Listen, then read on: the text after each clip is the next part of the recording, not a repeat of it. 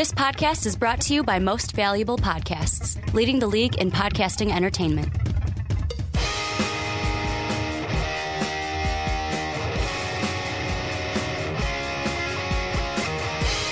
What's up, everybody? Ricky Widmer here, along with the Mark Weber. Dub them ease. And thank you for joining us here for another onside kick. And if you're on YouTube, hi, you can finally see us this week as we decided to do a video podcast. We've got a jam-packed show. A jam-packed show to where if you're on Blog Talk Radio, you got two podcasts that you have to download. Double podcast. YouTube, you guys know the deal. You got individual segments, but we got a lot. And I mean, for podcast one, which this is, we're going to talk just coaches. So we're going to be looking at Anthony Lynn. He's hired by the Chargers, or close to at this moment. The Broncos and Vance Joy. We got the Rams and Sean McVay. Or, I'm trying to think, the Bills with Sean McDermott. We've got Marone with the Jacksonville Jaguars, but more importantly, Tom Coughlin with the Jaguars. There's a lot of names and a lot of teams to keep track of, to where when we were preparing for this, I couldn't remember which teams were looking for head coaches, but we're going to start off. We got to get right into it. Mm-hmm. We're going to start with the Chargers, the Los Angeles Chargers. First time saying that on the onside kick. And Mark, I'm gonna hit you with the simplest of questions. Yeah. Was this the right hire? Was Anthony Lynn the right hire for the LA Chargers? You know, here's the thing. It's kind of nice to say that. Like, hey, it's got a nice ring, LA Chargers. Yeah, you think so? I feel bad for San Diego, but it's got a nice ring. Yeah. I don't know. I think that the Los Angeles Chargers are a nothing organization at the moment. They hire a guy who was a coach for one game. He lost it. No, it was against the Chiefs, but it was against Chiefs in Week 17. Mm-hmm. So you lose a game. Nothing that great. You're part of this Bills organization that everybody wants to get out of. Nobody wanted to be a part of it. Everybody got fired. Offensive coordinator got fired. Defensive coordinator got fired. The head coach got fired. Everybody got fired. It's just, to me, it's like, sure, people like the idea of Anthony Lynn. He was getting some attention. But, you know, he started the year as an assistant coach, got promoted up after, like I said, a coordinator got fired. This team, to me, this was probably the least desirable job because of the LA move right now, because this is a team that doesn't have fan base anymore. I would say even before the LA move, because there was still the uncertainty of everything. New stadium, the move, the Phillip Rivers, what's going to go on with this team. But now everybody hates you. So Anthony Lynn is going to get you. A lot of people are pissed off about this move. A lot of people are mad about it.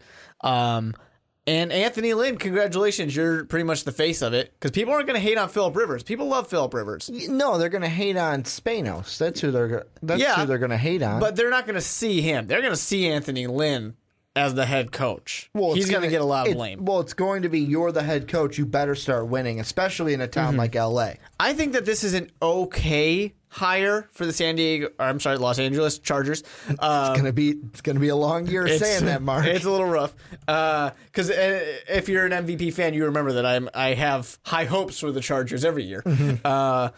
But you know, it's an okay hire. But to me, it's like, I don't think there's going to be much success for the LA Chargers right now. And I think that I don't want to completely go off the rails here, but I think this could potentially be very career damaging for Anthony Lynn. This could be the thing where he goes in there, he gets like a year. If he's lucky, he'll get a second year, because I don't think they're going to be too successful. And boom, out. He had his one chance to be a head coach. He didn't exactly pick the best scenario to do it in, just because of all the changing. You know, Phillip Rivers threatened that he was going to retire if they moved to L.A. He said he would rather retire than play a game in L.A. And I don't know, is he going to actually have the balls to do it? Let's see. But if he does, damn, Anthony Lynn, now you don't have a quarterback. I just think it was, for a new head coach, this was a risky place to start your head coaching career. Well, and the thing that I was thinking about with this job is they were like, oh, who's going to be the head coach for this team? Yeah, taking a drink and messing up. I don't think that was me. I've been blaming that on you. But point being, I thought Ken Wisenhunt was the guy that was going to get this job. That's who I thought was because to me, I thought, and this was before the LA move, this was earlier this week, I was just thinking, hey, you know what? The Chargers are probably, out of all the teams that needed head coaches, the way that I looked at it, the Broncos are the most appealing because they're probably, although I was right and they didn't make the playoffs, they're a team that can come back and make the playoffs next year. All they need is a quarterback. And they're probably the most appealing. The second most appealing might have been either to me, it's a three-way tie for that second with the Bills, the Jaguars, and the Chargers, because these are all teams where the Jaguars, it's all potential. You get the right guys in there to develop that team. Well, they have a lot potential. of young talent. And that's what I'm saying. I'm using the P word, Yeah. potential. The Bills, it's like you have Tyrod Taylor, who I love. In the comment section, someone compared him. Like, I see him as like a Joe Flacco type of name at quarterback, where it's like, could my team win a Super Bowl with Tyrod? Maybe, but I'm going to need a really good defense and pieces around him. Like, he's a good quarterback, but he's not going to transcend the game. Yeah, he's not going to transcend the game and be the best like a Tom Brady. So it's like they have a quarterback, they have a running back in LaShawn McCoy. They've got pieces there. And then the Chargers, who, yeah, the defense is like, the defense has pieces, but really that offense is, I would say, with Melvin Gordon, Phillip Rivers, and then a healthy Keenan Allen. It's really just, to me, it's just the passing game is all you have in San Diego. I mean, Melvin Gordon stepped up this year, and if you can feel but they like still were he one of can, the worst rushing teams in they in weren't the NFL. perfect, and that's the thing that I'm interested with this, is I thought the Chargers would say, hey, you know what, because we're in that second tier, let's go with a guy that has at least been in these shoes before. And that's why I thought they would have promoted Ken Wisenhunt, because he's a guy who in Arizona, he went 40, like the records aren't great. I know 45 and 51 ain't great, but that was because in 2010 and 2012, he did have those 5 and 11 seasons. Everything else was 5 and 5 or above. He had the 9 and 7 year where they went to the Super Bowl, and then the 10 and 6 year where they went to the divisional round game and lost to the New Orleans Saints. And then he also had in Tennessee, he went 2 and 14 and then 1 and 6 before getting fired. And you're probably saying, well, Ricky, those are shit records, but that Tennessee team just wasn't clicking with Wisenhunt at the front. And maybe that's the reason why they didn't go with Wisenhunt. Well, because, he had the experience, but maybe that last stint in Tennessee. I think experience is really something I thought they would go for. You know, because they have a veteran roster. And they are a team that is changing a lot. And I think you would have either wanted consistency where you promote from within, or you would have wanted a veteran who you know is going to be that no-nonsense kind of guy. Hey, you know what? Do what we can to get the morale up. If the locker room is having trouble, a guy who will stomp it out right off the bat. I don't necessarily know that that's going to be Anthony Lynn. Maybe he can prove us wrong in that case. But I just think that it's an interesting move. It's a little bit of a risky move. What I'm most interested in, and maybe in podcast 2 of the Onside Kick this week, you guys will hear us talk more about the Chargers. I'm interested to see what happens with Phillip Rivers. Well, and that's the thing where I think if I'm Phillip Rivers, because of the hire of Anthony Lynn, I don't retire. I know you're upset. Like, I know you're like, well, if we move to LA, I'm retiring.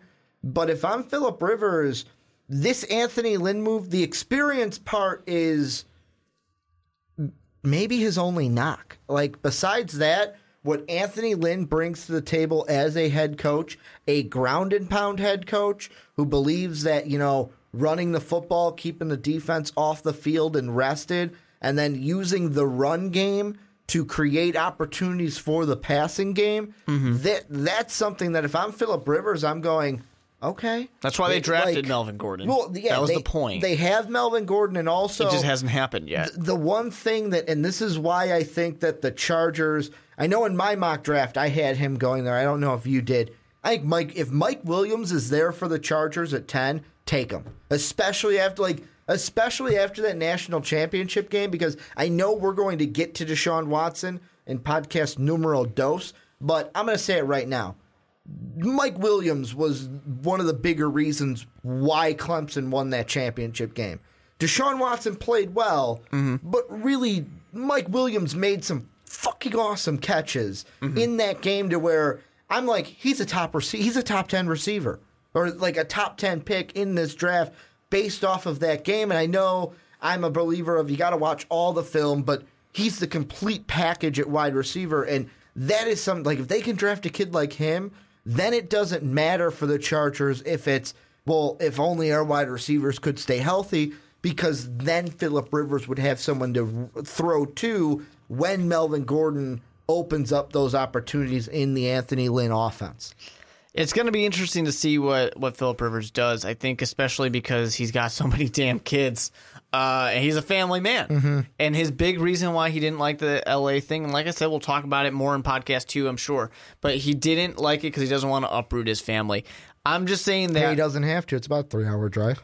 It's a 3-hour drive. It's a long fucking drive. It's also a 3-hour drive to go from Los Angeles to Los Angeles. Yeah, pretty much. Well, yeah, exactly. You're saying it's a 405 You're saying it's a 3-hour drive. I'm pretty sure it's like a 6-hour drive when you factor in traffic. But here's the thing. The San Diego Chargers job has a chance to be a good job. It does. It definitely has, because the team has a lot of pieces that are there. There's not that much out there that's really stopping you. The problem is it also has so much potential to go horribly wrong. And I guess a young coach like Anthony Lynn, once again, like I said, wants the fuck out of Buffalo, of course, because everybody does. But apparently he's willing to take that risk, and, you know, more power to him in that case for being willing to take that risk. But there's so much potential for it to go horribly wrong really fast. Well, and the thing is, and the most important thing to this is, I feel like if you go back to the original question that we asked, is Anthony Lynn the right hire here for the Chargers? I'm going to say yes, but I'm saying it hesitantly. And the reason why I'm saying it hesitantly is because it all depends on what you just said. It all depends on what happens. What happens when he's the head coach? Because there's not a lot of games to go off of with him as head coach. He's 0-1 in his games as head coach because the Bills didn't win that Week 17 game. And then you look at where he's been before, most of them as running backs coaches, but he was running backs coach in Buffalo along with the offensive coordinator with Greg Roman was fired. He was the RB coach in New York with the Jets, Cleveland, Dallas in 05-06, Jacksonville, and then he was a special teams assistant with the Broncos, which started his career. So really has never had that chance. And that's, I don't want this to seem like, oh, well, he's never had a chance at a head coach, so he sucks. That's not what I'm saying. It's just, it's a different animal being a head coach. And the one thing I will say I do like about Anthony Lynn and his personality is he seems like a player coach, which might help the Chargers, having a player coach who is okay with player input, especially with a guy like Phil. Like, and I don't want to say like, oh, especially with a guy like Phillip Rivers, but with a guy like Phillip Rivers, who you have to have. If Phillip Rivers is involved in that team, you're going to be successful because Rivers is a smart guy.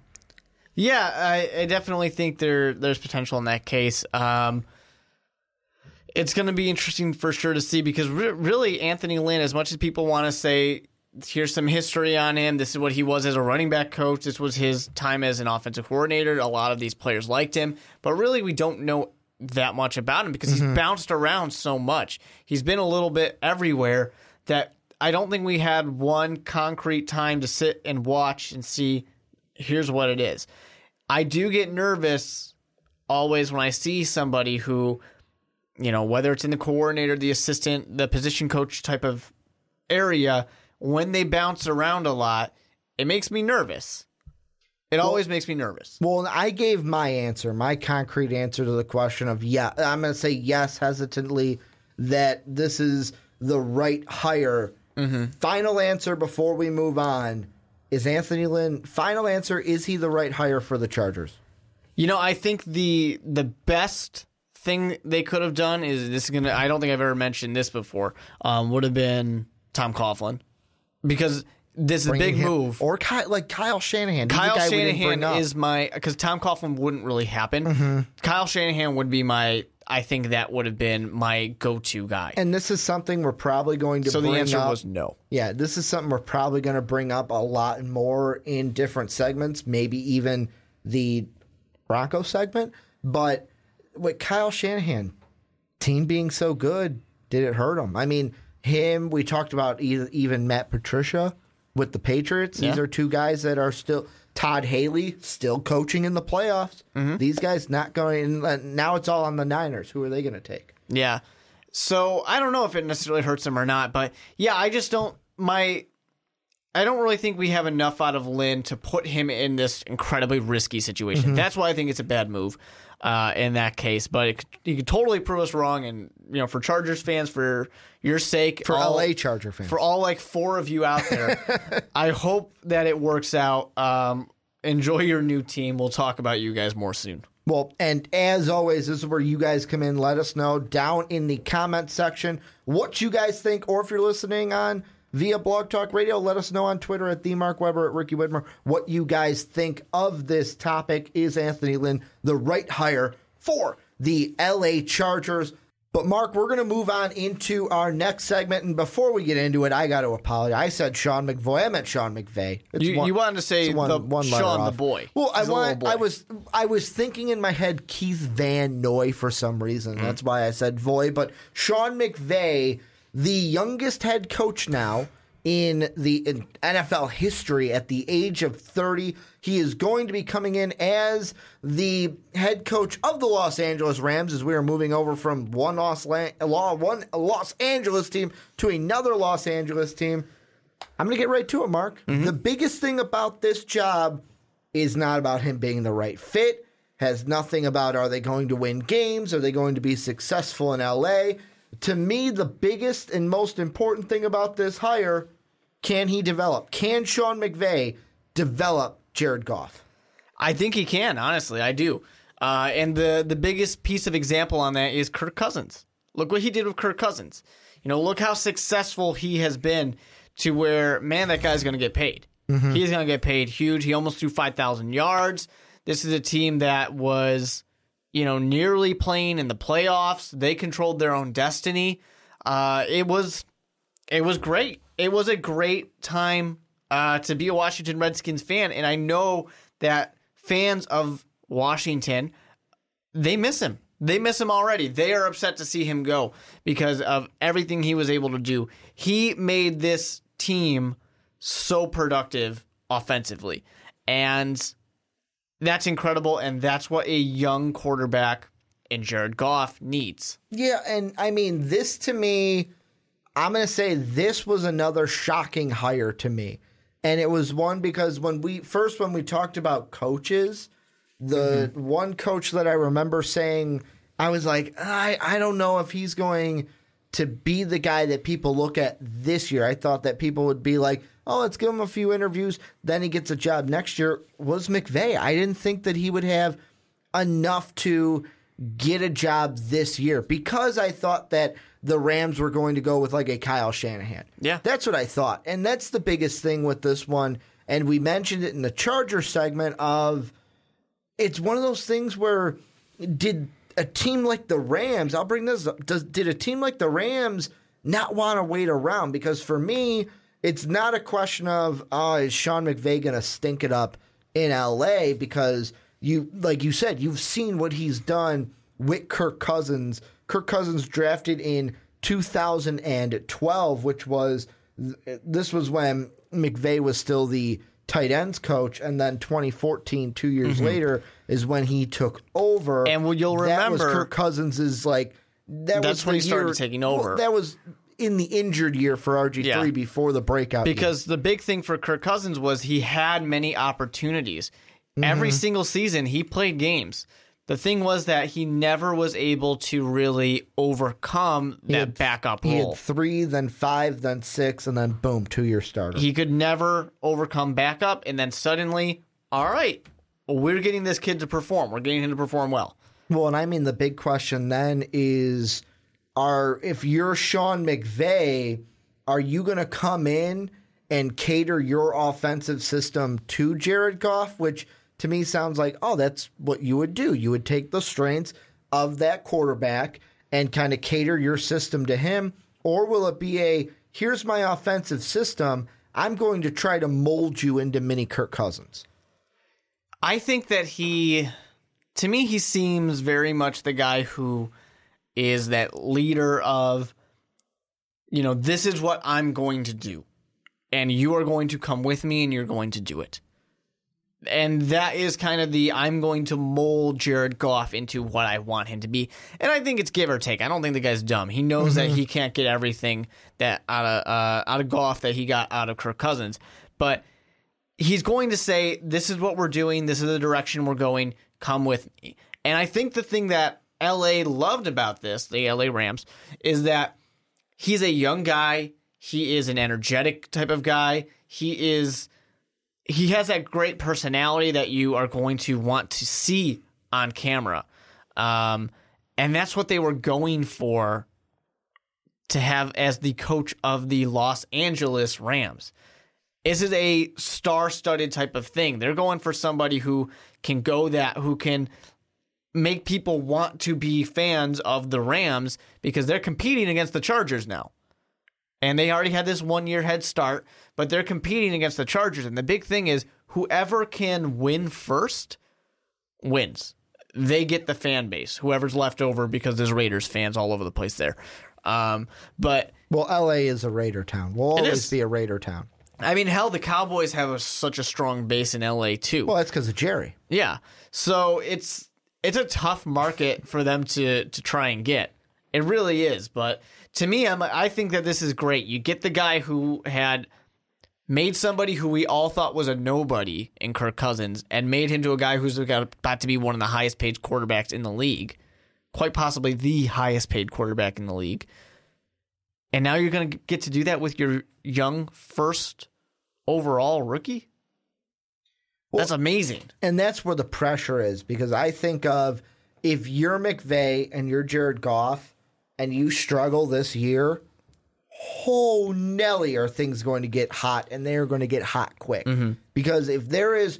especially if Lynn does well with the Chargers. I'm not going to say they have to come out here and make the playoffs or get to... Well, 79 bullshit might work, but maybe if there is not improvement from Jared Goff and this LA crowd doesn't see any improvement from him, it's just basically going to be, wait, what? Huh?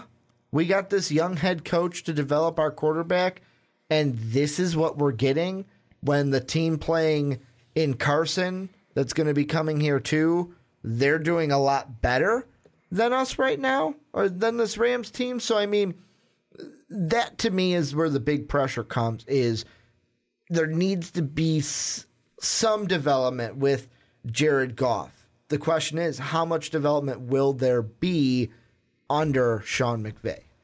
Yeah, I think that's definitely important, especially because LA fans could easily say, he's a young guy, we hired this young guy, and look, it's not working. They can easily turn on him, I think. And also, I mean, some of the things that I look at from the Redskin roster compared to this Rams roster is I'd give the running back, I'd like to give it to the advantage to the Rams, because Todd Gurley to me has more potential than a Kelly in Washington. And looking at their stats, just over 700 yards this year for Kelly. Last year, about 7.5 yards for Alfred Morris on the ground. So really, it looks like in a McVay offense, you're going to get 700 yards on a good.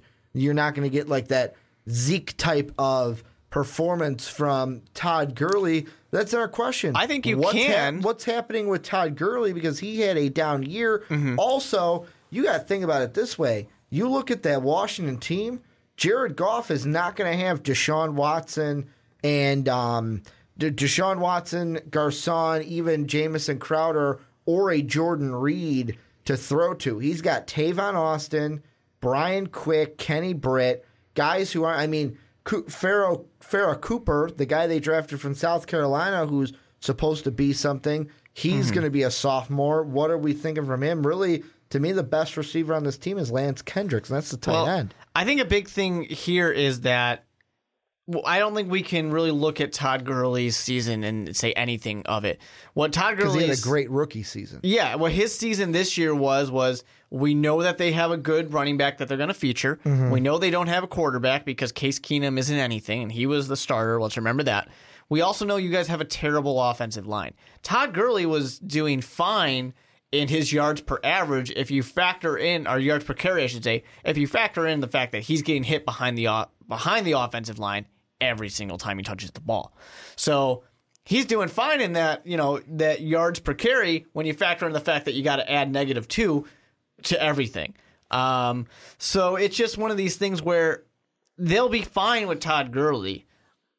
He just needs the rest of the team to be there. What about the receivers, though? They don't have receivers. This is the hard thing for the Rams, is that they are lacking so much, and in order to trade into number 1 overall, they had to give things up as well in the draft. So they're not going to get that young talent in. And that's the thing. You're not going, they would have the 7th pick in the 6th or 7th pick in the draft if they had their pick. And I get it. You're like, oh, we could have that pick. We could even take a Mike Williams, and he could then be our number 1 wide receiver. But on the flip side, you got to say, well, if you had the pick, you don't have Jared Goff. Exactly. Which are you looking for? Well, in hindsight, Ram fans could say, yeah, I'd go back and do that because I would just take Dak Prescott with the original pick that we had. But sure, don't have a lot of things that Dallas has. Nobody knows the crystal ball and how things would play out. But really, to me, it's Jared Goff. This year is going to be the year. Is he going? I think this is not the make or break year, but this is going to be the year where it's people are going to be expecting a lot. Well, this is your true rookie season because last year didn't play a lot. Jeff Fisher, if he had his way, would have sat him the entire season. And you had guys like Chris Carter on Fox Sports 1 and the Colin Cowherd show saying things like that. Basically, what he was seeing is that from the players, they didn't have confidence in Goff, which showed to him that Goff isn't that good of a quarterback, and they know that he's not good, or else why wouldn't he be starting sooner than he was? I think that somehow you got to get him help, because I look this wide receiving core is so bad. Tavon Austin to me is nothing special. Kenny Britt, he might be your number 1. But to me, he's nothing special. I mean, Brian Quick's nothing to write home about. It's one of those. And even Mike Thomas, it's the wrong Mike Thomas. The good Mike Thomas is in New Orleans, the young rookie from last year. So to me, I look at the offense, and if McVay wants to help Jared Goff, he's got to find a way to get a receiver in the door. And I would originally say, target a guy like Alshon Jeffrey, but it looks like he'll be back with the Bears because he thinks you're winning the Super Bowl. Hell, I'm good with that. But apparently, Alshon Jeffrey has been watching the podcast and has bought into the Super Bowl Super Bears. That's right, 16-0. Here's the thing. I'm right there with you. They need to get the offensive line to be better. They need to get the wide receiving options. They need to, at the very least, have a tight end that's reliable. A safety blanket. Are you confident in Lance Kendricks at all? No. Okay. Not necessarily. Just wanted to throw it out there. Not necessarily. They need the safety blanket that Jared Goff relies on. And I think that we know they're not going to get stuff in the draft unless they luck out like a Chicago Bears and they can get an Alshon Jeffrey, a guy who's later in the draft that people, ignored. And you can get that. It's totally possible. But they need to get somebody in free agency to come here. Whether it's help on the offensive line, which every team's looking for help on the offensive line, so that's tough, or if it's going to be the wide receiver option. But it's a good place to be. It really is. You're in LA. So many players should want to be here. And the problem is, do they want to be on the Rams? That's the hardest thing, and that's what a young guy like McVay needs to do. You got to win. You got to start winning. He needs to go out there, and he needs to be the kind of guy that convinces them, that says, look, this is what I did with Kirk Cousins, and I'm getting that guy paid. This is what I'm going to do with Jared Goff. And for a wide receiver, you're going to be his number 1 target. he's going to get paid because you're throwing the ball, and that's going to mean you're getting paid too. Paint the picture for me. Yeah. What is the perfect the perfect scenario for the Rams this season? They were 4-12 this past season. In year one with McVay, give me maybe a record. What needs to happen this next season for Rams fans to say, okay, that was a successful season under Sean McVay? I think 6 wins would be great. So 6-10. You don't need to be too lofty in here. You know you're rebuilding. Last year really started it. But the key factor here, and I think this one's important, you need to win more games than the Chargers. Because they're the other team in LA. And really right now, it's the two teams competing for the market. And we're going to ignore the Raiders. We're going to ignore the Cowboys. But it's two teams competing for the market. Whoever can get to the playoffs first, essentially, is the team that wins, right? They're the team that people go, yep, okay, I'm a Raiders. Not Raiders. They're already Raiders fans. I'm a Rams fan now. You know what's funny?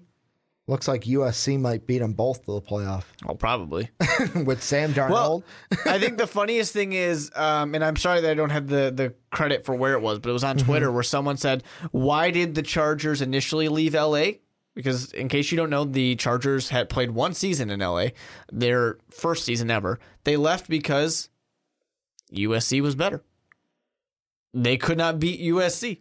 You know what I will throw out, and this is because we've talked about both LA teams now, and we're going to talk about the Chargers in the second podcast that we released this week. But the one thing that I can't help but think about now that there's two teams in LA, when Sam Darnold does come out and is able, because he's only a freshman this past year, we got time. But by that time, let's say he comes out after a junior. That's 2 seasons in the NFL. The Chargers, they might be looking for a quarterback at that time because we don't know if Phillip Rivers is going to retire this year and basically nut up or shut up, or if he's going to play, and by that time they're looking to draft a quarterback, or if Jared Goff is, I'm not saying he will, but what if he fizzles out by that point and the Rams are going, and we need to find an answer. Could Sam Darnold, and this is a hypothetical question, but in the future, could Sam Darnold be a guy that either the Chargers or the Rams look at in the future to say, USC kid, especially if USC did well under him?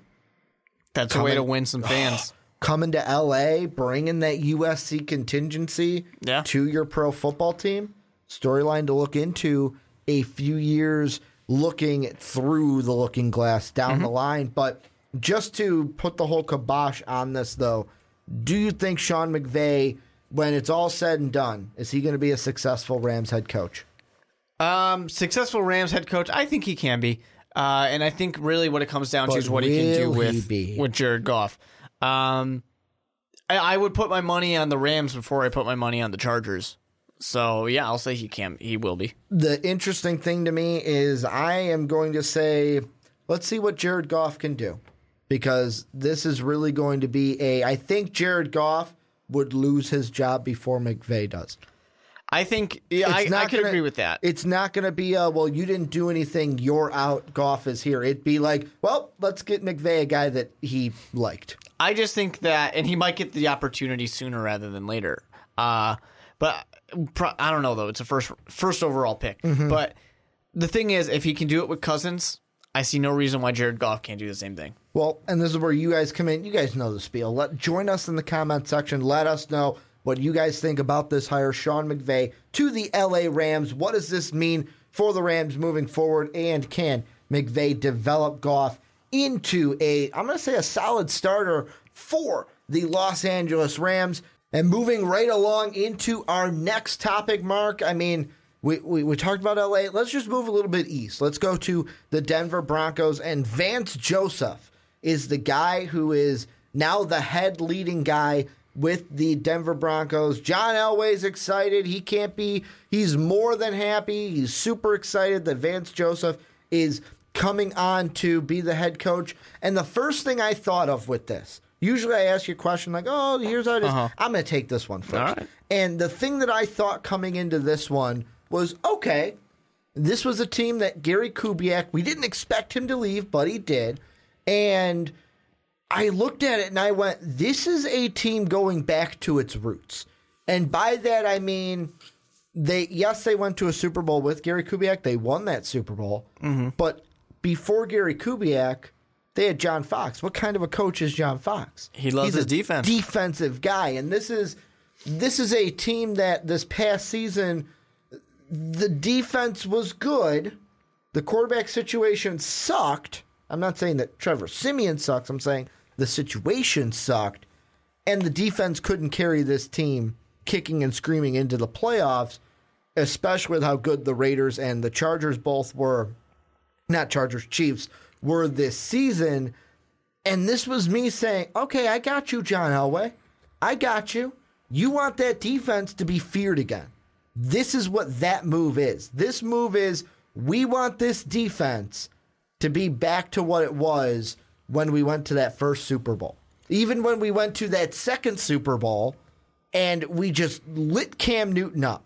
Lit him up. That's what we want. We're not going with an offensive guy. We're bringing a defensive guy in. A guy who I know that you have said you weren't a huge fan of the Dolphin defense this year. I just think they were overrated. But they've been well improved since Joseph has been there. They have. And I don't want to take anything away from the Miami Dolphins defense. I think they did a good job. They were one of the better defenses in the NFL. Well, it helps when you have the dirtiest player in the NFL on your D-line. It certainly does. Yeah, they had some really good pieces there, but they still gave up more points than they should have. And they still had trouble with elite offenses. That was the thing. I mean, you can be as good a defense as you want against average teams, but how good are you against the elite teams? And that's what the Denver Broncos were. And that's what they want Vance Joseph to bring them.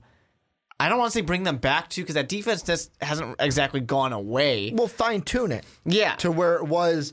I'm going to say that Super Bowl that they beat Cam Newton. I mean, I know that because that's what that was. That was an elite offense that an elite defense beats. And it was one of those things where I know that you're like, well, Ricky, that was when Gary Kubiak was the head coach, not John Fox. But that was Kubiak's first year. How much did Kubiak change that first year?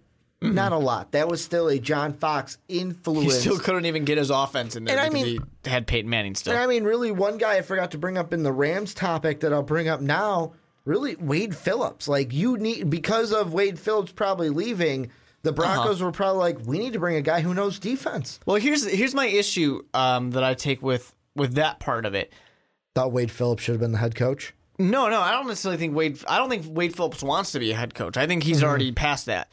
But I don't see a reason why he had to leave.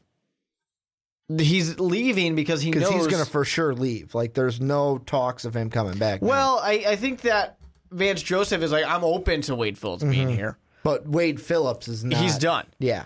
But the thing, he's talking to Washington. He's talking to the Rams. I don't understand why. If I'm John Elway, the first thing I want to do is make sure Wade Phillips is still there. And then I want to get somebody to work with the offense. I talked about this last week. Your offense is what you're weak at. Your defense is great. You have a guy working your defense. Let him stay there. Let him continue doing that. He's not going to go anywhere because he doesn't want to be a head coach. You know, you're going to get some young defensive coordinator who's going to probably look good because there's a lot of great players there, and Vance Joseph is a good defensive-minded guy.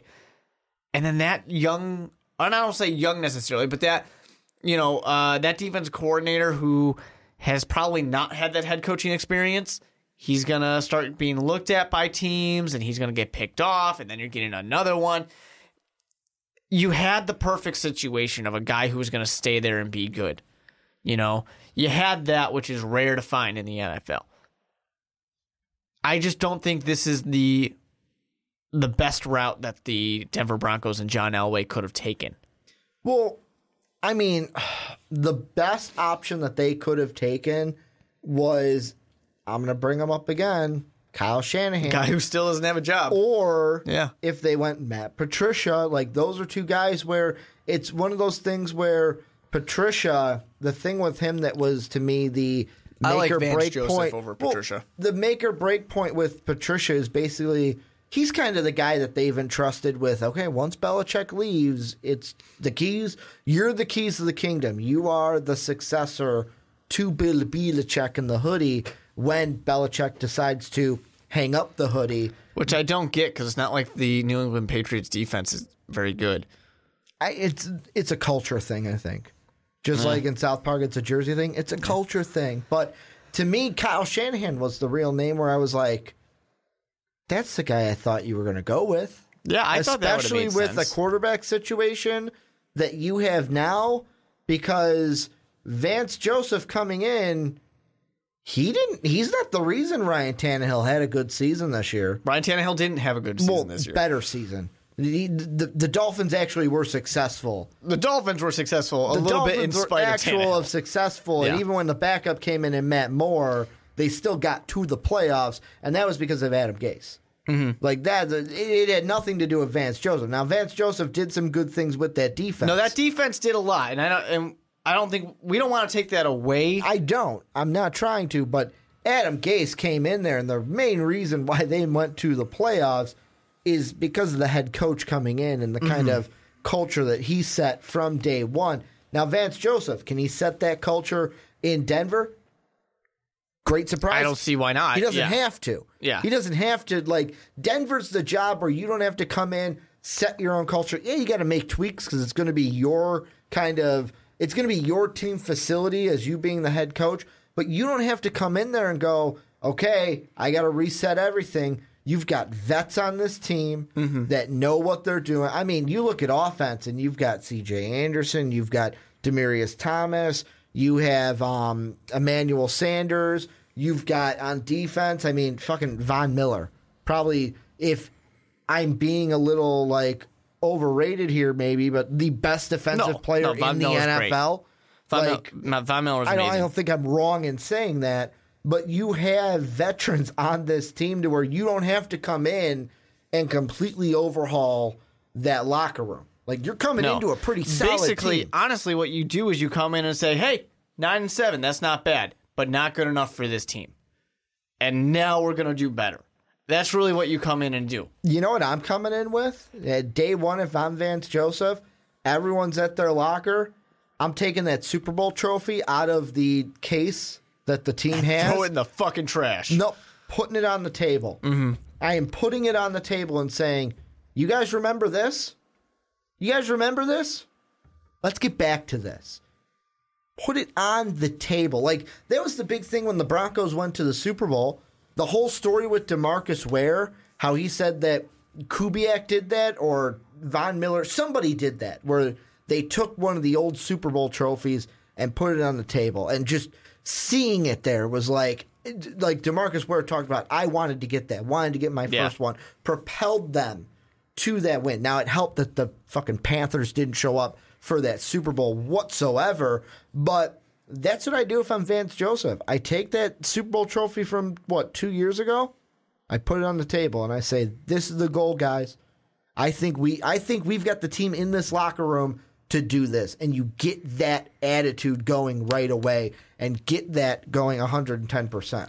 I'm just so interested to see now, knowing that they went the defensive route. So they're trying to bring the defense. What's going to happen with the offense? Who do you bring in to be the offensive coordinator if you make a change? And I think a big part is, Trevor Siemian did fine. Didn't do great, but he did fine.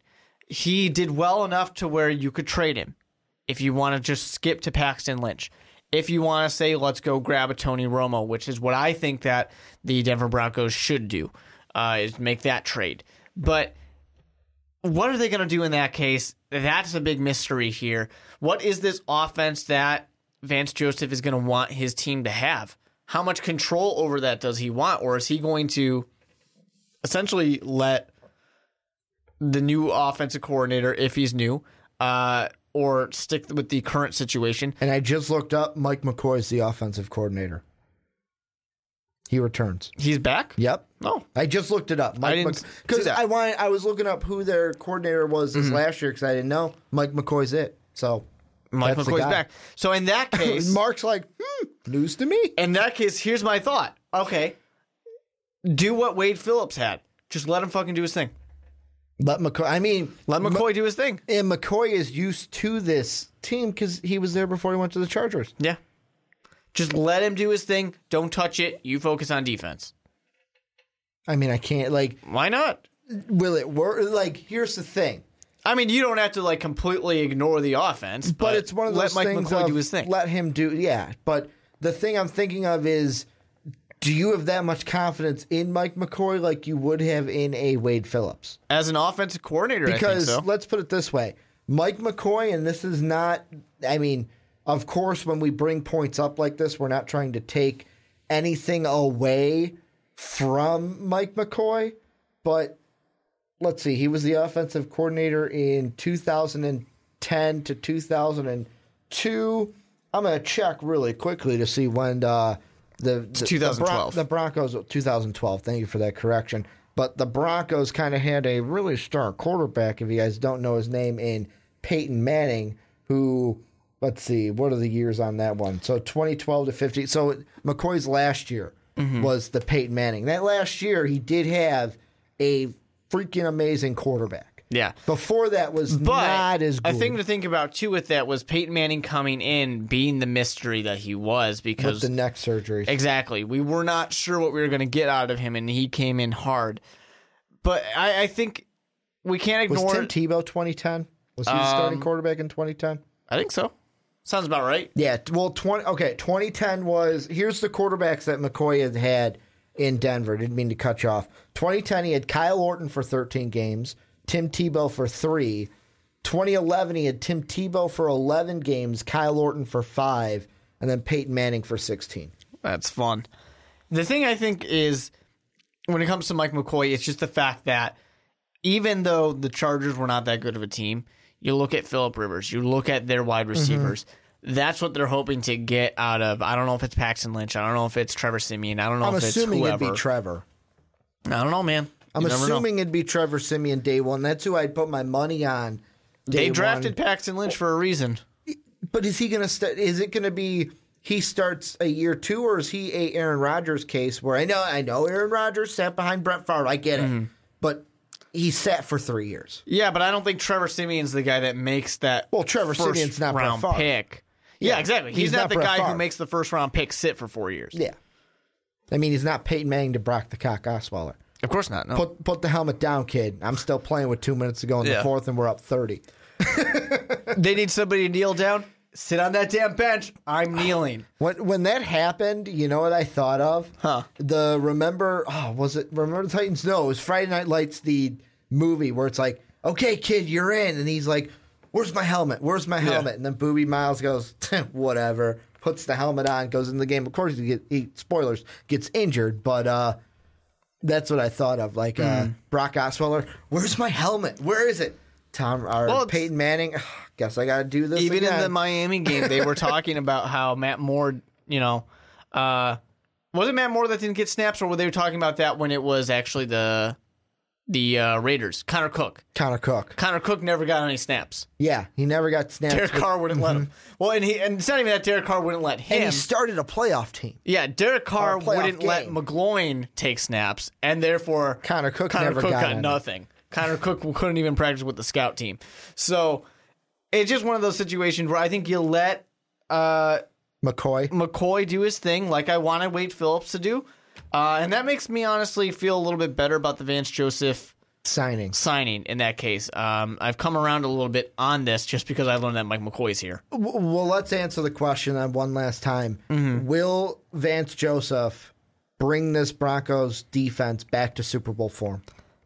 Yes, I think he will. I definitely think he will. The problem is just going to be for the Broncos that you're competing against the Chiefs, you're competing against the Oakland Raiders. It's a tough division. And the Chargers just made a head coaching move that could make them a little better, although they've got some needs. They've got some needs that they need to hit. I think that the Broncos, of course, they're going to be in this 3-dog race next year because I don't see the Chiefs or the Raiders backing down. I'll say this, though, with the hire of Vance Joseph, if he can make that defense just a little bit more sound than it was this year, and that's not asking for a lot, I think this could be a division where next year, you know how I was saying the NFC North has 3 playoff teams? You said that. This could be the division. Chiefs, Raiders, and Broncos could all make the playoffs next year. And I don't think it's too crazy to say that. No, I don't think so either. The biggest question for the Broncos is just who's going to be your quarterback and what's that? Because Mike McCoy, I don't think you really get Trevor Siemian to fit the Mike McCoy kind of offense. You think Paxton Lynch is the guy? I think Paxton Lynch is going to be able to work that offense a little more. Well, and this is where you guys come in. Let us know what you think about the Vance Joseph hire. What's he going to do with this defense? Is he going to get them back to Super Bowl form? And also, let us know the bonus question of who would your starting quarterback be if you were Vance Joseph and Mike McCoy? Would you start Trevor Siemian or would you go with Paxton Lynch? I know we haven't seen anything from the offseason, but fuck it. I'm going to throw that question at you anyways. And I mean, moving right along, Mark, fourth topic. And this is a long podcast. We knew this was going to be a long podcast of just coach after coach after coach. But moving on, we're going to go total east. We're going East Coast, actually Northeast area. The Buffalo Bills have found their guy. This is, to me, the one I was most excited about. Because when we were talking about coaches and before we knew who was going to get fired, and when we thought that the Bears were actually going to fire John Fox, which they didn't, this was the guy I was really excited about, Sean McDermott. I am so happy that McDermott gets a shot to be the guy somewhere. And the Buffalo Bills, this is a team that has, last draft class, they brought in a lot of defensive guys. This is a team that, to me, they could take the next step with Sean McDermott, but I'll ask you to start it off. Can McDermott be the guy to end the Bills' playoff drought?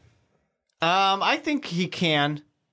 I'm not going to say that super confidently because the problem is you're still competing against the New England Patriots. So you're probably not going to win the division. You're always going to compete for a wild card. And you have so many good teams in here. I mean, the Dolphins just went to the playoffs. Now, the Dolphins, of course, lost Vance Joseph now. But they definitely lost. They're definitely competing with some good teams there. So it's going to be tough. It's a tough battle. But I think there's going to be a lot of correction. They're going to go back to a 4-3, which is what the team should be anyways, and what they should have been, and I don't know why Rex Ryan decided to change that. But they're going to go back to that. So they're going to reset to back when they were a better team, because they were a good defense before Rex Ryan got his hands on that. So I think that they definitely can go back into that kind of successful thing. But what I'm scared of a little bit is Sean McDermott did great things with this defense 2 years ago. This defense last year, not so great. This year was not a very good year for the Panthers defense. And, maybe it's not all his fault. And I'm not necessarily saying it is all his fault. But I don't know. If you were hiring him last year after the Super Bowl, I feel great about it. This year, I have some questions about it. Well, and the one thing that I just looked up that kind of makes me questionable, because I know the man very well and we were kind of when he was a head coach, but you want to know who the defensive coordinator is going to be in Buffalo under Sean McDermott? Remember who Leslie Frazier is? Remember Leslie Frazier? Yeah, he's going to be the defensive coordinator, the ex-Viking head coach. They're still looking for an offensive coordinator, which is funny because I opened up a page from the Buffalo Ramblings, which is an SB Nation site. And of course, this article from the 12th, which was earlier today, McCoy's already gone. And then the next guy that they mentioned on the list of Anthony Lynn is gone.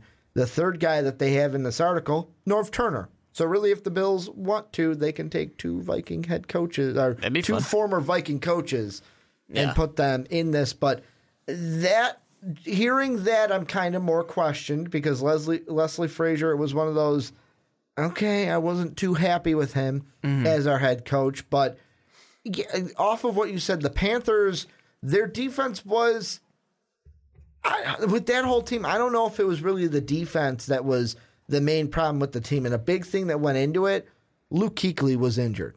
Yeah, he was injured. And whenever you get that loss, of course, things are going to happen. But really, for the Panthers, I think the biggest problem was Cam Newton wasn't Cam Newton. Maybe it's because he, Mark got rid of the dab. But really, I think that McDermott's going to come in for this Bills team, and he's going to be able to set a different precedent than Rex Ryan did. This is a completely I'm going to say 180 change to Rex Ryan. Rex Ryan comes in, big, bolsterous guy. The attention's on me. We're making the playoffs. Bada bing, bada boom. The big New Yorker coming into town, running his mouth. And I say that because he came from New York to Buffalo, which is still in the New York area. Still in New York, but it is the city slicker coming out here. Yeah, it's one of those things where it's like bada bing, bada boom. We're going to make the playoffs. We're going to shove it down your throat kind of a thing. And also he's the coach of all the pressure's on me. All the pressure's on me. I'm going to say all these things like what at the end of the season when he's like, you don't know my future. I don't know my future. He doesn't know my future. It's going to be different than that. It's actually going to feel like a real head coach. And I don't want to take anything away from Rex Ryan, but Rex Ryan has become a caricature at this point, not a real head coach. So in that sense, I love this hiring. It's just going to be another kind of question of, can this guy who has not had head coaching experience, can he switch over to it? And the one thing that I think helps him is he's got a huge resource to have leaned on during his time in Carolina, because Ron Rivera did the same thing. Was a defensive coordinator in Chicago, came over to Carolina, first head coaching job, has been successful. So if that coaching tree continues, just based off of that and who he was under at Carolina, I think that Sean McDermott can have success in Buffalo to set up a culture for winning and maybe even end the playoff drought. Not this next season, but in the future. I definitely think it's a good situation to be in. Plus, he's got a quarterback and a running back and a wide receiver. Well, he's got to fix things in the quarterback situation because the quarterback's a little upset by the team right now because they benched him week 17 and he got a little pissed off. It's okay. He's got a quarterback that didn't come here to play school. It's true. He didn't come here to play backup. He didn't come here to play backup in Buffalo. Or really what it is backup's backup. I didn't come here to play third string. But here's the thing. So I think Tyrod Taylor's the way to go for Buffalo. There's a lot of good pieces there. Like I was saying, it just scares me a little bit because as soon as Josh Norman's out the door, the defense completely goes downhill. Even when Luke Kuechly was there, the defense was not as good as it used to be. Of course, that's a complete superstar, one of the best corners in the league, but still, there's a lot of pieces in place in Buffalo. This is a team that should be good. This is a team that was good before Rex Ryan got there and then took a step down, and I think you can easily bring them back up. So it's definitely a good job to be in. The first thing I think is appease Tyrod Taylor because he is a competent quarterback who a good offensive coordinator can make into a good above average quarterback. He can elevate that quarterback play. You can do that. He is a good guy to have. He is better than any rookie you're going to get in the draft. He's better than anyone you're going to pay a lot of money for right now, mostly because you're saving the money. So that's one thing you got to do. The defense, just switch it back to the 4-3. That's who you have. You have that core already there. So go back, get that going. And honestly, some small changes are what's going to actually get these Buffalo Bills players playing the level that they should be. Because this is a team that should not be a below 500 team. There's a lot of talent on the roster. Now, I think there's certainly little things that I would like them to do, like probably draft a wide receiver. I like Sammy Watkins, but they need a guy who can go over the middle. Yeah. And Tyrod needs, once again, I mentioned this with Jared Goff before, get him that safety blanket. Get him something that he likes to just dink and dump if he has to. Another thing that is good to kind of go off of what you said is if you look at the depth chart, the first thing you will notice for the Panthers, what kind of a defense did they run? They run that 4-3. Yeah. So Buffalo, I'm assuming, would be switching back because I hope McDermott would. That's what he'd be bringing over from Carolina is what I think is the 4-3. Yeah, and I think that something that, of course, the Buffalo Bills need to focus on is, like I said, like we both agreed, is get that second wide receiver, get somebody else. But really, they need to work on that offensive line. That offensive line needs some help. I think me and you both had them going offensive line in the first round of our first mock draft. Yeah, they definitely need some help. Any team that has Jordan Mills playing is a team that does not want to win games. That's a team that does not want their quarterback to be healthy. Games. That's for sure. So, yeah, I mean, there's just some little things that need to be addressed, and then this team is ready to start competing. They weren't that far off from being able to compete for a wild card spot. Of course, they ended in 7-9, but things kind of fell apart at the end there. So, yeah, there's definitely opportunity. This, honestly, this might have been the underrated job for a head coach because of just the potential of the players you have. Mm-hmm. So, I don't know. I don't think the Buffalo Bills is the sexy job or anything like that, but it's good. And the thing that's hard about it is... The good thing is you're not coming into a team that's the laughing stock of the division. That's the New York Jets, where that dumpster fire is just seeming to burn. And really, it's the only dumpster fire where you're like, I don't blame Todd Bowles. I don't blame him for it. There's a lot of things wrong there. The situation is crap. You've got kings of the castle and Tom Brady and the New England Patriots. And really, it comes down to, how much better are you going to be your first year than Miami? Because really, Miami's got a 1-year head start on you. They made this move last year when they brought in Adam Gase. Mm-hmm. They said, we are going to bring in a new head coach, and look what happened to them.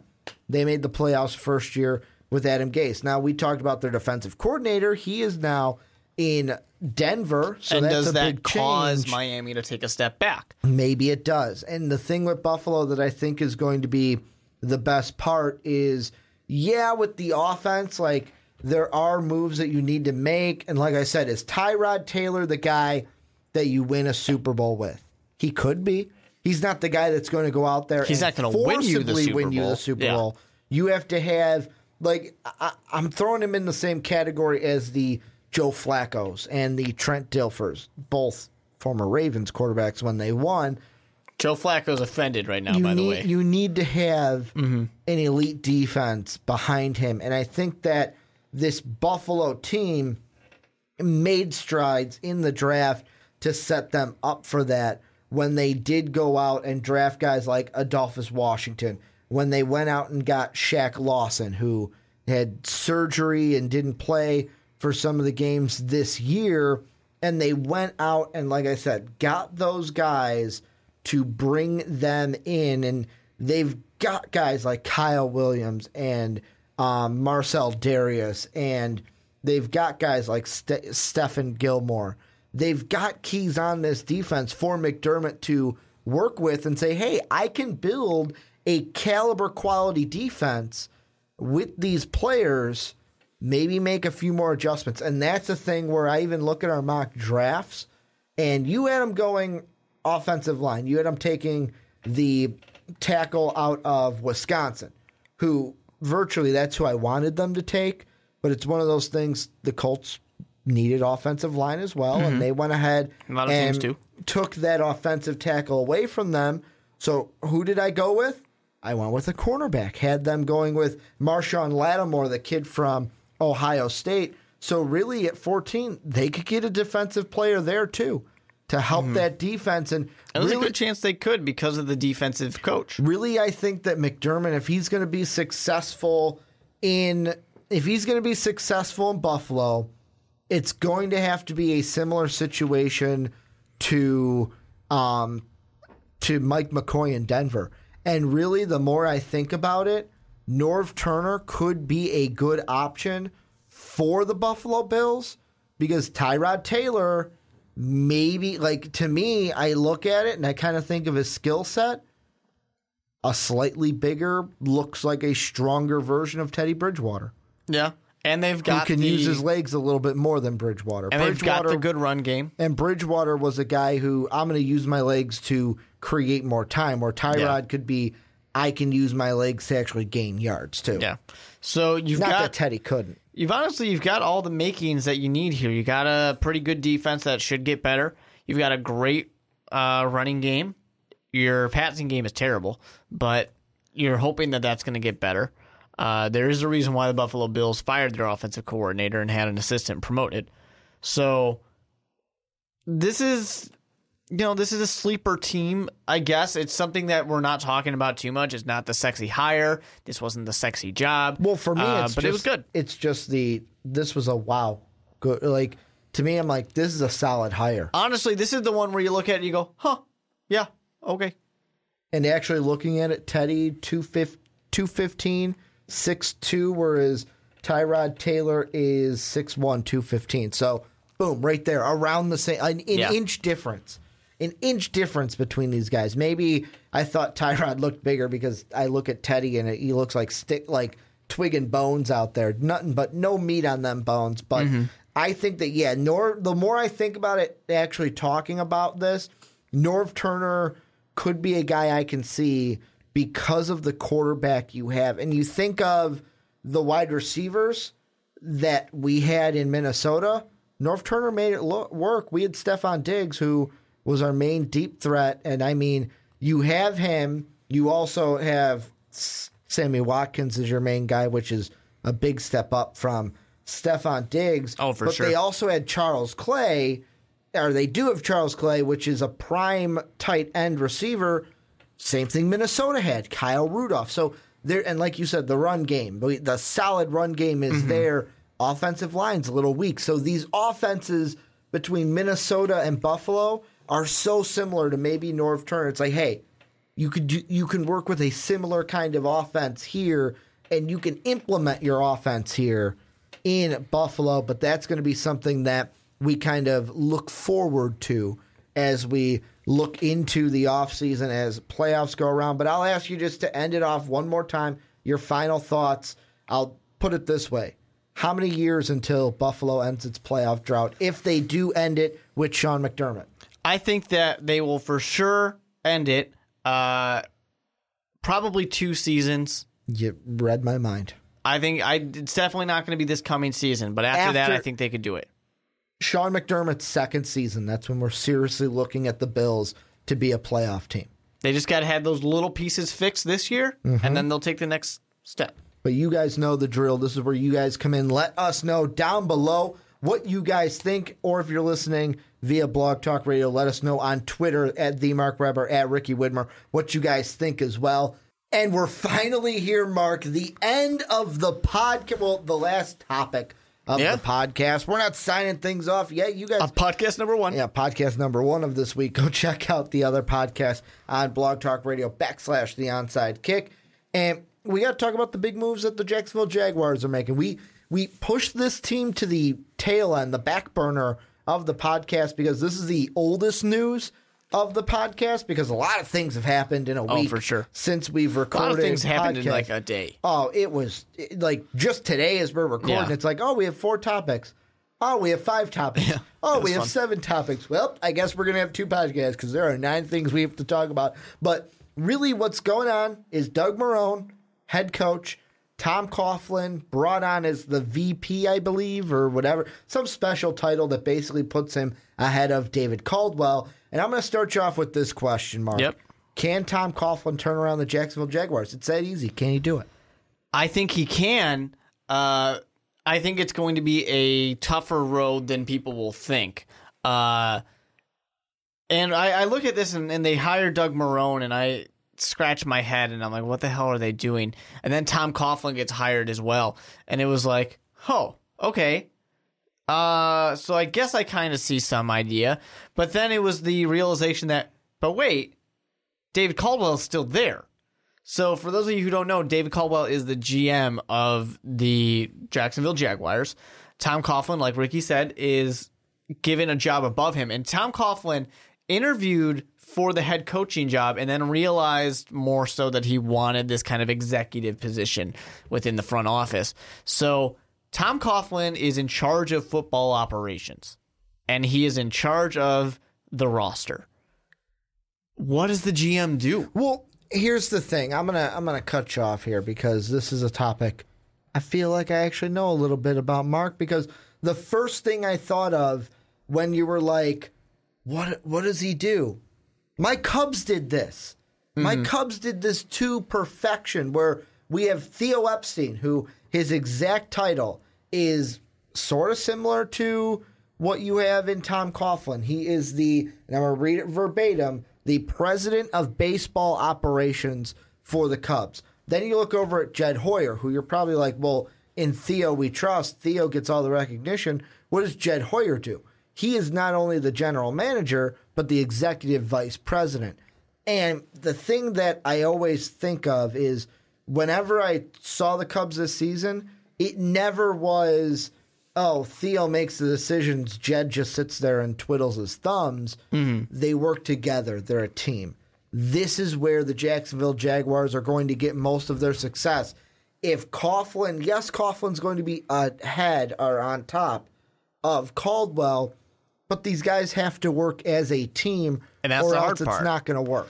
And it's a hard thing because Tom Coughlin likes to rule with an iron fist. And the man's 71 years old. He feels probably that he knows what he's doing. Now, when Tom Coughlin was in Jacksonville before, he was a head coach and the GM. Some bridges. He had all the control. So I feel like it's just setting up this kind of dangerous situation. He comes in and he wants all the control. But the thing that really dug Tom Coughlin in is the man can't manage salary. That's what he struggled with the most. Maybe that's what Caldwell's there and that's for. what you kind of are going to hope for. You're going to hope that that's where he's going to jump in here. I'm just worried that Tom Coughlin's going to want his iron fist down, and the owner is going to basically say, hey, you know what? I trust Tom Coughlin.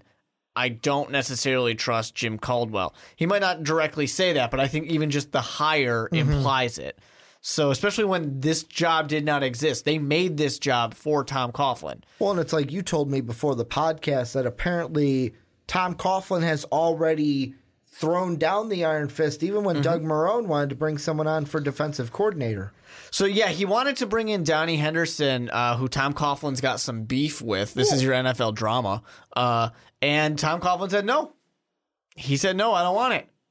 And Doug Marrone's going to have to move on and find somebody else. And he will. But it's just funny to me that it's, right off the bat, first thing Tom Coughlin does is, hey, that 10 o'clock press conference, it's at 9:55. I like that, though. And then I like that whole immediately thing. Next goes, you want to hire that guy?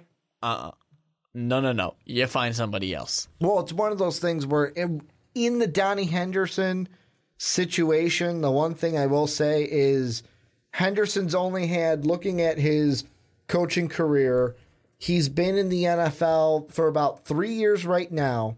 Before that, he had been in college until he was with the Cardinals in 2009 and 2010. Before that, he was with the Jaguars. In 2008, he was with the Lions, the Jets, the Ravens. He's been around. Been in the league since 80? Nope, that was in college. So he is 1999, and he's a Super Bowl champion with the Ravens for head coach, but not head coach for just coaching staff, but he's only been a defensive backs coach. So it's one of those things where it's like Tom Coughlin might have been saying, no. Well, I don't necessarily know if he was being offered defensive coordinator. Just bring him in is what you're saying. Okay, I thought it was for maybe the defensive coordinator where it's like, no. We're going to go with a guy who maybe has been a defensive coordinator. Literally, Tom Coughlin doesn't want to hire him because he has beef with him. They got into a heated argument during a scrimmage. This is not a joke, guys. This is an actual thing. A scrimmage between the Giants and the Jets. There was a little scuffle. The two coaches got some words exchanged, and there probably is some other reasons as well. But that's the only Things were probably said. Yeah, that's really it. Just they had this little heated argument, and now when Doug Marrone wants to bring him in, Tom Coughlin said no.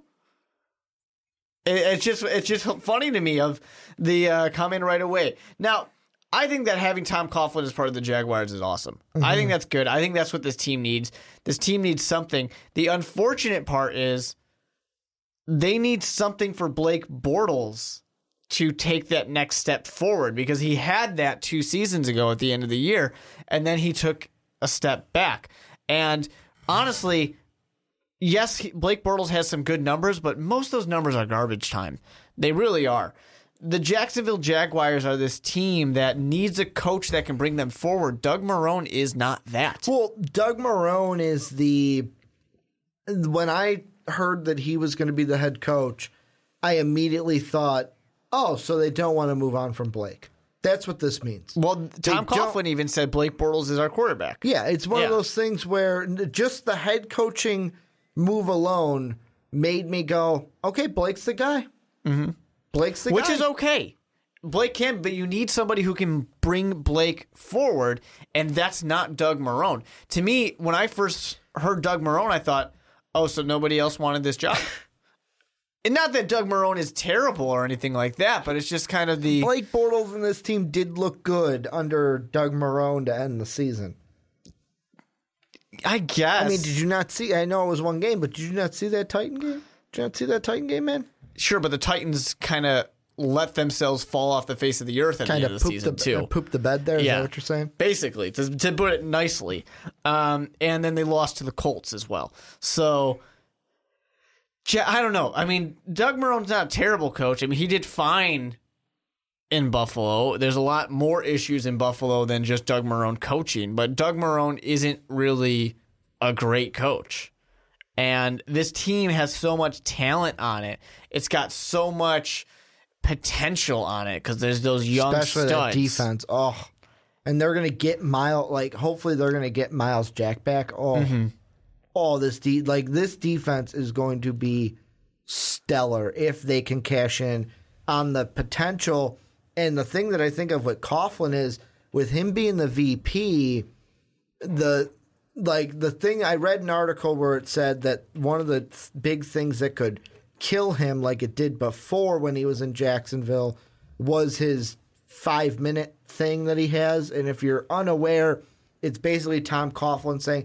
And I had a band director in high school that did the same every thing. Coach says this. It's nothing surprising. With Tom Coughlin, it's if you're on time, you're late. So 5 minutes before. He even he fined Michael Strahan in the past for being 2 minutes early to him. The whole thing is, if you're early, you're on time. If you're on time, you're late. If you're late, you're not late. Don't show up if you're not going to be on time. The way my director, and I went to private high school, so he could say this. The way he put it to us was, if to be on time is to be late, to be on time is to be early, to be late is to be dead. Meaning, if you're late, don't even show up because you're going to have to run so many laps, you're going to be dead. Mm-hmm. And I guess what? No one was late, which is good. I'm late to everything. But I think a thing here is it'll be interesting to see what happens. I just think there's a lot of room for resentment to build within the actual organization. Maybe not necessarily with the players and what's going on the field, but I just think that if I'm in Caldwell's situation, I can't see what's going in through his head right now, but I'm going to see this guy coming in right above me, and it's a slap to my face. I did not do that bad of a job. The GM has not done that bad of a job for Jacksonville. That's going to be not a great job, but not that bad of a job. If you're Caldwell, you can't let that. It's kind of like Star Wars. You can't go over to the dark side. Don't let those negative thoughts fuel you. Just say, okay, Tom Coughlin's here. I got to work with him. We got to work together here. And as you've been stripped of all of your powers. It's one of those things where really it's if we don't have success, the team doesn't have success. And if we don't have success, I may be out of a job. That's what I would think of it if I was Caldwell, because who's going to lose their job first, Coughlin or Caldwell? Oh, Caldwell's probably going to lose his job next year. So basically, I'm looking at it as we have to succeed together. Mm-hmm. Together we stand, divided we fall. That's what it's got to be. But at the same time, I think this is one of those situations, not that someone really gets a second chance at being a GM, but this might be one of those rare situations where Tom Coughlin might be pushing him out the door. Maybe, and that could be true. And he might be in his time where he might say, you know what, no, I'm out. I'm just interested to see that end of it, which is funny because we're talking about the executive vice president or president, whatever he is, and the GM mostly. But what's people are going to see is what's on the field and Doug Marrone and what he can do with this team, what he can get out of Blake Bortles, if that defense will perform the way they're supposed to. And this team is just underperforming. They underperform all the time. They're much like the now Los Angeles Chargers. They are underperformers. And there's so much talent out there. I wish I could be in the room sometimes, just a fly on the wall. You know, what was the discussion that made you say, this is the best guy? Because I'm pretty sure, if I remember right, Jacksonville were the first team to hire. And you get rid of Gus Bradley because you had this losing culture. Mm-hmm. And then you promote from within. You have a losing culture. And you're going to promote the losing culture? I mean, sure, you brought in Tom Coughlin now. You're talking about Marone being the head coach. Yeah, because Marone was already part of the organization. He was part of the losing culture of Gus Bradley. Unless that is them saying, yeah, we were underperforming, but it was Gus Bradley's fault. They could be pinning it all on him, but it's the situation where they're kind of saying we need to correct the wrongs. The one thing we haven't mentioned, and I don't think we've mentioned, the most awkward part of that, hey, Gus, by the way, and I'll ask you, if I said, hey, Mark, it's been great, but we're going to have to let you go. Oh, by the way, are you going to fly home with the team, or are you going to take a plane yourself? I'd take a plane myself. I ain't flying back with the team. Yeah, I'd probably do it too. That had to be the most awkward flight ever. Hey, by the way, you're fired. You coming back with the team now? What is it? With the team? I forget which coach it was. Someone in the comment section might know.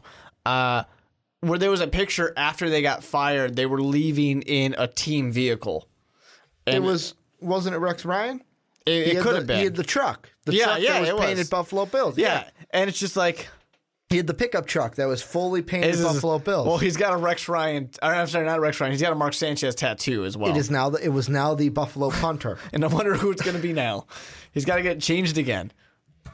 Wasn't that a tattoo of his? It was his wife. His wife wearing the Sanchez jersey, and then she was in the punter's jersey because it was the same number. Then he had his car decaled in Buffalo. Oh, that was funny. There's just sometimes where you make bad decisions. The thing to remember, guys, if you're ever a head coach in the NFL, you're probably going to get fired at some point. So don't make any commitments. Yeah, no commitments like that.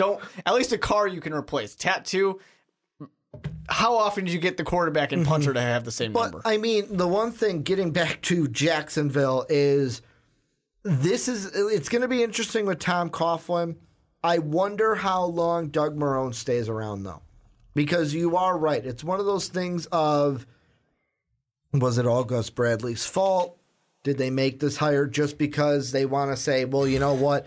If a new quarterback or a new coordinator comes in, they're going to want a new quarterback. Let's make sure we stay with the kid that we drafted.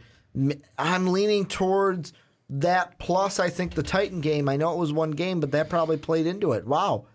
This is the most, like, they fired, and it's one of those things, they fired Gus Bradley, and then they come out and play like that, where it's like, holy shit, where has this team been all year? But sometimes change can do that. And I know they lost to the Colts, but it's not, they weren't a team that, they're going to go 2-0 in their final two. Even that one win was like, holy shit, where's this team been?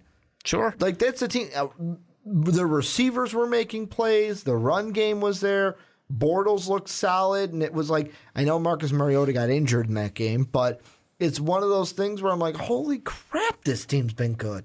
That game, yeah. Yeah, but, it's one game. Change happens. Sometimes that can spark things. We got to see what happens going forward. I personally don't believe in Doug Marone, so we'll see what happens. How many years do you think he's the head coach? Just one? I don't know. I think it depends on what Blake Bortles does. I think if they're getting rid of Blake Bortles, they're going to get rid of Doug Marone, too. Kyle Shanahan is still out there. Patricia's still out there. I mean, maybe for next year. There are guys that are still out there Josh McDaniels is still out there. The thing now is that you have the Tom Coughlin influence now. You have a head coach there who's not coaching. So what does he want? It could also be hey, Tom Coughlin, you're going to help the head coach, but Doug Marone's going to be on the sideline so you can focus on off-the-field stuff. Yeah, it's going to be interesting to see once practices happen how involved Tom Coughlin is. So Tom Coughlin doesn't have to go to practices and actually be at practices, and he can just be like, here it is. This is what the team is. I put it together. Yeah. You go and coach it. It'll be very interesting to see how this goes. I don't know. It worries me. But this is where you guys come in. Let us know down below or on Twitter what you guys think of this whole thing. Can Tom Coughlin save the Jacksonville Jaguars and maybe make them contenders? I'll even throw that one out there. And also, how long do you think Doug Marrone will be the head coach of the Jacksonville Jaguars? But that's going to do it for Onside Kick Podcast numero uno this week. Make sure to check out our other segments and our other podcasts on Blog Talk Radio / The Onside Kick, where we talk about the other news, non-coaching related, that went on this week. I want to thank you guys for listening and watching this podcast. Make sure to check out patreon.com / Most Valuable Podcast to support the channel if you like the video. Make sure to hit that sub button on YouTube if you loved it. Thank you guys for watching. Until next time, have a good day, everybody. Thank you for listening to this MVP podcast. Follow us on Twitter at Most Valuable Pod for more great podcasts.